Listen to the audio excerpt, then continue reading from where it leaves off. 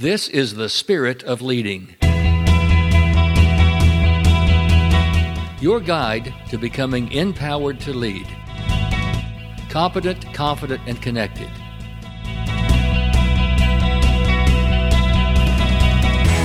Someone who can and will make a difference in your workplace, your family, and your community.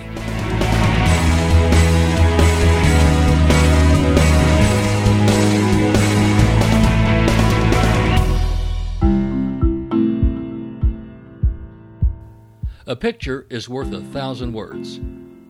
So what's the picture or image that others have of you? What do people say about you when you are not in their presence? Hi, I'm Garland McWaters, and in this episode of The Spirit of Leading, I want to discuss the power of images and why symbols are more powerful than words, whether it's a flag, or a corporate logo, or a brand name or trademark, or even your own personal brand. Symbols are emotional, but words are rational. In fact, we've known for a long time in our advertising industry the power of symbols and symbolism. In fact, throughout history, symbols have been used in all kinds of different ways to convey to people a certain emotional attachment to different things, whether it's a religion or a nationality or a city or a family or a tribe or whatever it is. Symbols have been used over and over and over again to mark identity or to give people a sense of belonging or to help crystallize their thinking about a situation or an event or the community they live in, whatever it might be. Because symbols evoke things within us at the emotional level, and then we use our words or our rhetoric or our speech making or our writing or our journalism or our propaganda or whatever that is to explain sort of what the symbols mean. I want to really talk about what's going on with symbolism and symbols and branding and all of why that's so important and why that really matters in terms of the way we think about certain things, issues of the day, or even ourselves. The truth is, as I mentioned earlier, we do make emotional decisions, and then we rationalize why we made them. A lot of people are proud of the fact that they are objective, that they make rational decisions, but the research shows that over and over again, we really, in our brains, make a decision at an emotional level first, and then a split second later, we start thinking about it, and we come up with our reasons to back it up. When I was researching the subject, I came across an article by Laura Lake, who is a personal branding or a branding expert, a marketing expert. She actually wrote a book called Consumer Behavior for Dummies. Here's what she said. She said in her blog article, personal branding is the process of developing a mark created around your personal name or your career, and you use this mark to express and communicate your skills, your personality, and values.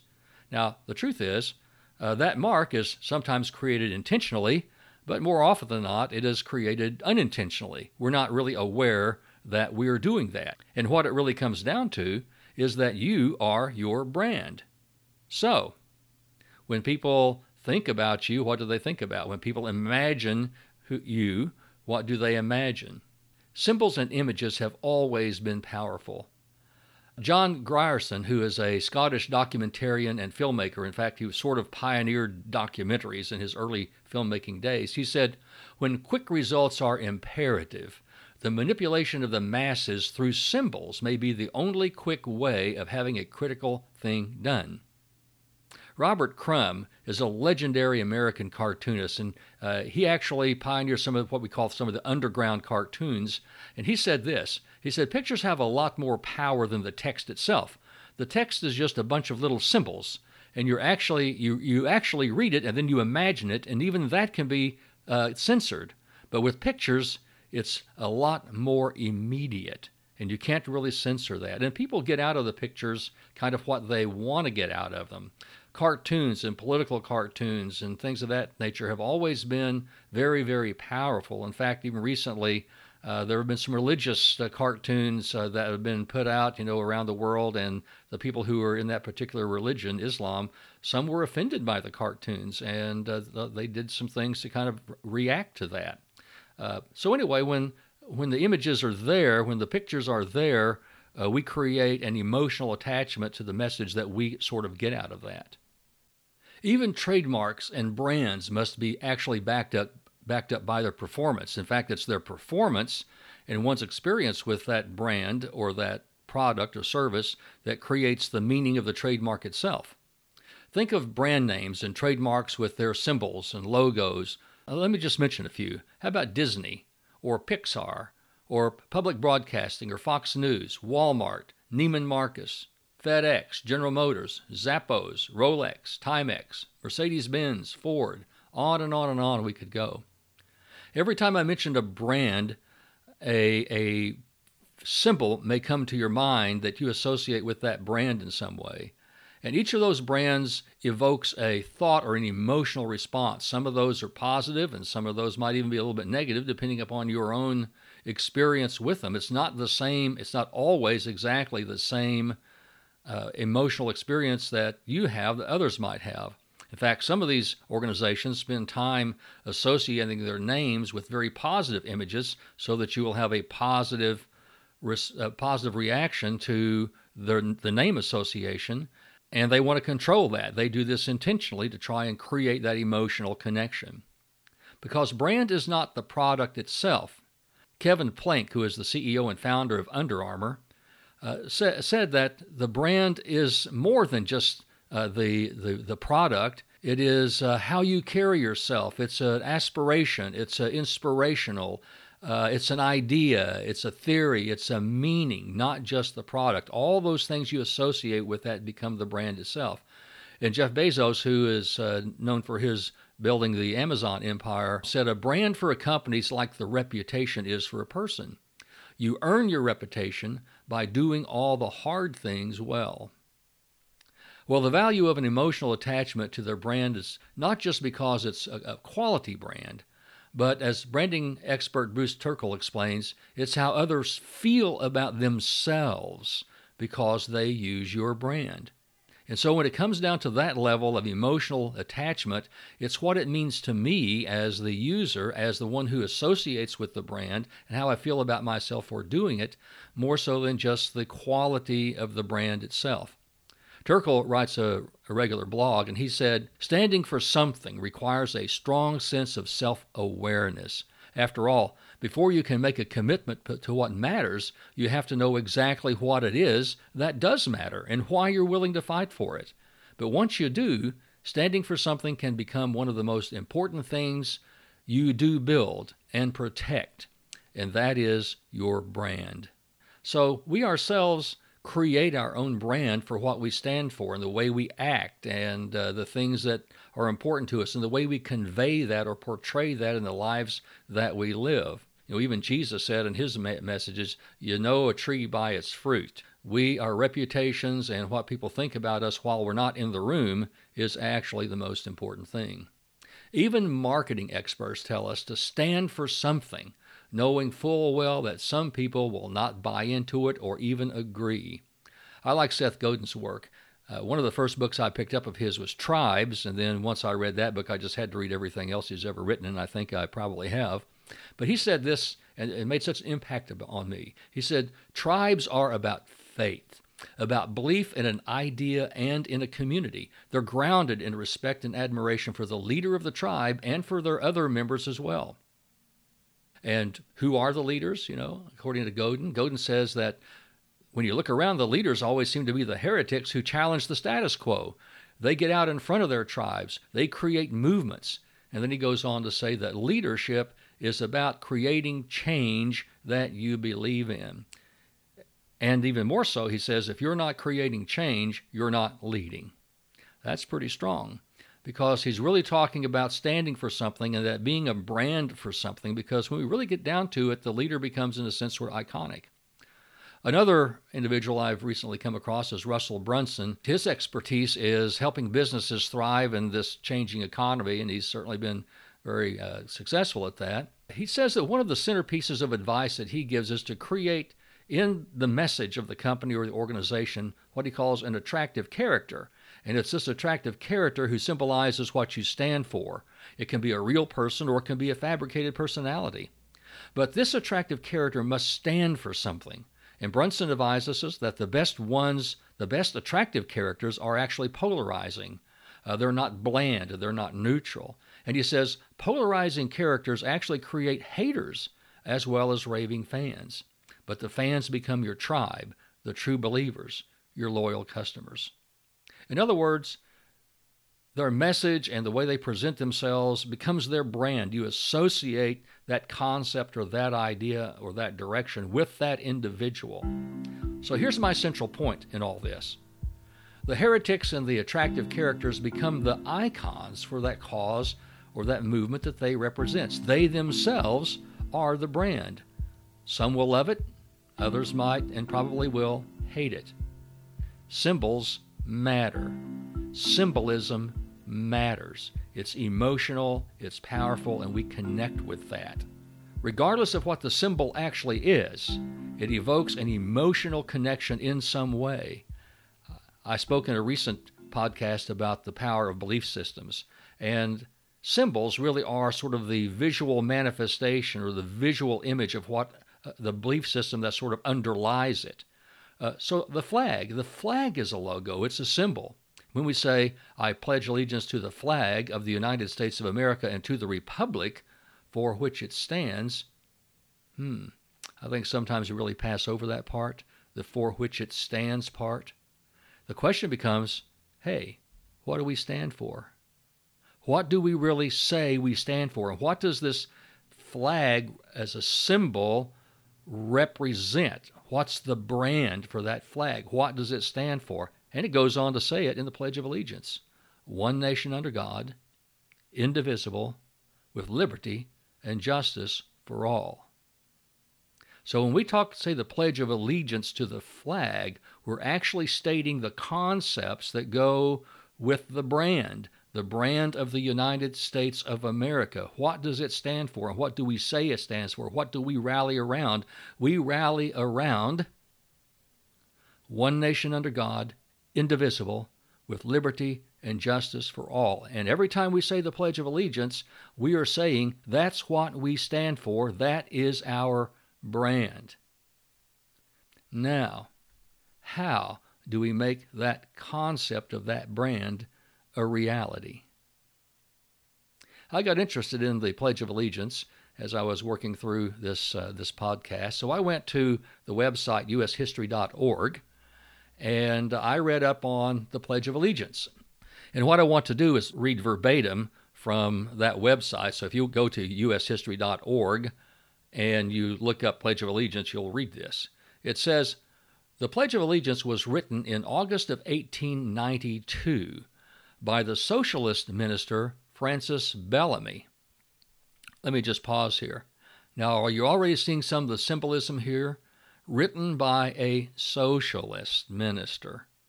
And so you say the word socialist as a brand, as an ideological brand, and some people just go absolutely freaking berserk. But the Pledge of Allegiance that everybody in our country stands up and salutes to, puts our hand over our heart, and says we believe in these concepts, was originally penned by someone that they couldn't stand.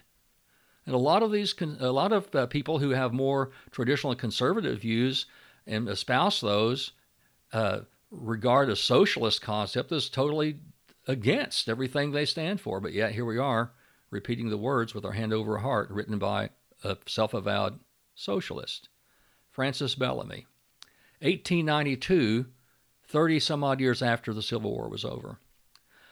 Bellamy had actually hoped that this pledge would be used by citizens of any country. So he didn't write it for the United States. He wrote it as a concept for any country. And in its original form, here's what it said. I pledge allegiance to my flag and the republic for which it stands, one nation, indivisible, with liberty and justice for all. That's the original wording of what has become our Pledge of Allegiance to the flag. We've only made a couple of small modifications in that. In 1923, the flag of the United States of America was added. And so we said, I pledge allegiance to the flag of the United States of America and to the republic for which it stands, etc., etc. And then in the 1950s. In 1954, in response to the communist threat of the time, President Eisenhower encouraged the Congress to add the words "under God," which happened. So our current Pledge of Allegiance to the flag of the United States of America and to the republic for which it stands, which it symbolizes, one nation under God, indivisible, with liberty and justice for all, except for those two additions, the actual United States flag and the words "under God." Our Pledge of Allegiance is originally the words of a self-avowed socialist. Go figure. The power of symbol, the power of words that back up the symbol, but yet the flag we wave proudly and we pledge to proudly because it represents our core ideals, our core philosophy. Perhaps that gets us back to some understanding of what's going on with other flags.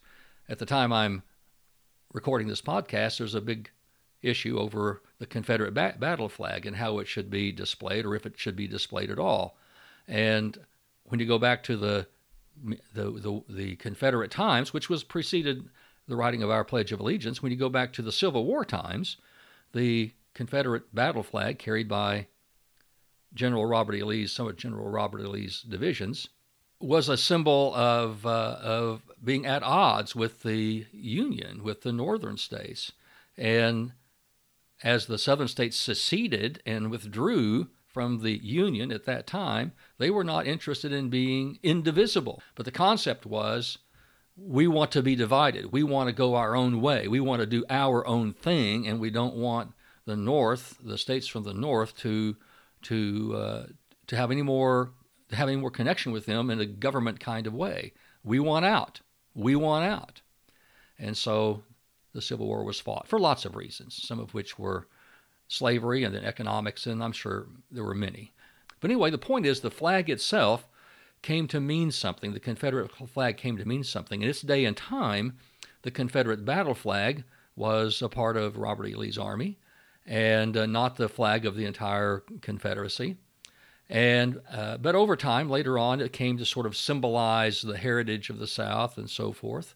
But later on, it became, in the South, a symbol of the States' Rights Democratic Party, or what was called the Dixiecrats. That was formed in 1948. And the whole purpose of that organization was to oppose civil rights platforms of the Democratic Party.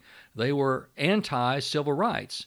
And that became so divisive that the Democrats themselves pretty much expunged the Dixiecrats from their party. Well, at that time, the governor of South Carolina, who was Strom Thurmond, who was the Splinter Group's nominee for the president that year, and he even won 39 electoral votes.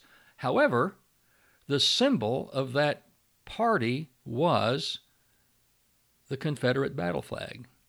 And so from that time forward, the Confederate battle flag has been a symbol of disunity and racial prejudice and segregation and a lot of other things that go with it in a negative kind of way. So you can understand the emotional impact that symbol has on people who are affected by those issues. The question becomes the power of the symbol.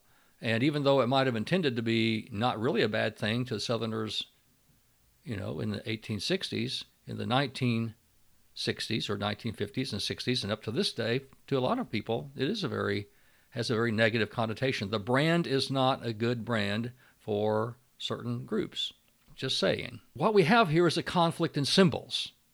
Or, maybe more pointedly, and maybe this is the conversation going on today, do we actually have a conflict within those who are trying to resolve which symbol is the most meaningful to them? Old Glory or the Confederate battle flag? Just saying. So I think that brings out the issue, and I'm not saying that I think that the people who revere the Confederate battle flag are racist by any means. I'm just saying that the power of symbols is still there. And power of symbols matters. It matters. Your brand matters. What you stand for matters. What people think of you matter. Not everyone will agree, and some people might disagree very strongly. But it's powerful, and it matters. So, let's get personal again. What do you stand for? What do you stand for? And do others know it? Socrates said, "The way to gain a good reputation is to endeavor to be what you desire to appear. Gandhi just simply said, be the change you want. As I think about branding and my personal brand, who I am as a trainer, as an individual, Garland McWatters, and what my business focus is, Empowered to Lead, what do I want that brand to mean? And then as I put this podcast out called The Spirit of Leading, that sort of is a brand, that's a visual and it's an image of what I talk about in the spirit of leading. What do I think is a good place to come from within yourself to be this empowered kind of leader, a leader who helps build things up and not tear things down? Well, as I think about the Empowered to Lead brand, to me, it means moving forward with an upward trajectory by being empowered to lead.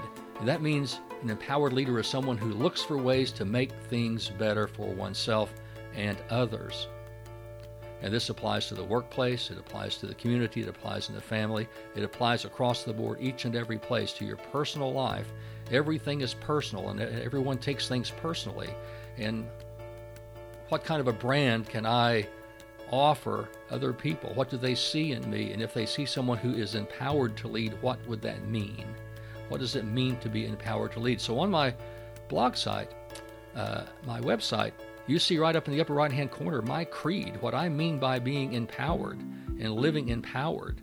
And I'll repeat it at the end of this podcast, but it's right there. And some time ago, I presented a podcast on the tenets that underlie this empowered philosophy. That's what I mean by it. That's what I stand for. That's what I mean. And that's what I hope to teach and convey. An empowered leader can resolutely stand for something while being tolerant of other people's beliefs. I might not agree with you, but I give you the right to believe anything you want to believe.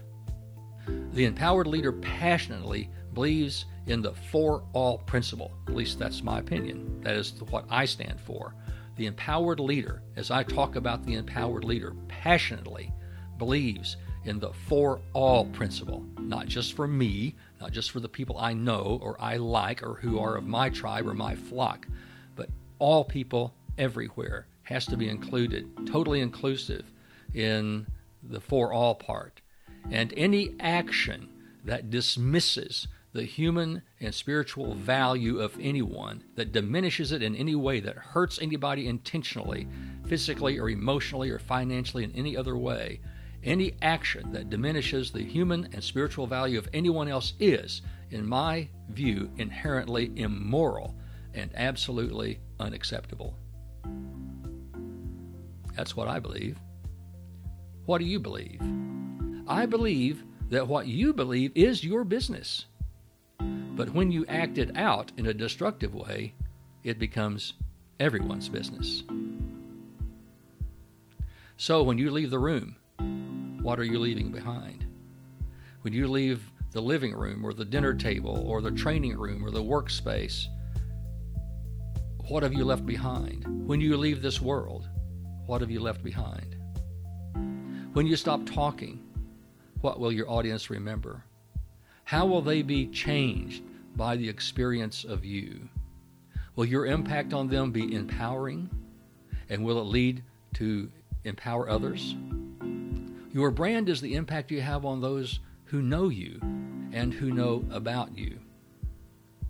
So my question is, how will others feel about themselves from the experience of knowing you? What is your brand in their minds? What are you and what will you be a symbol of?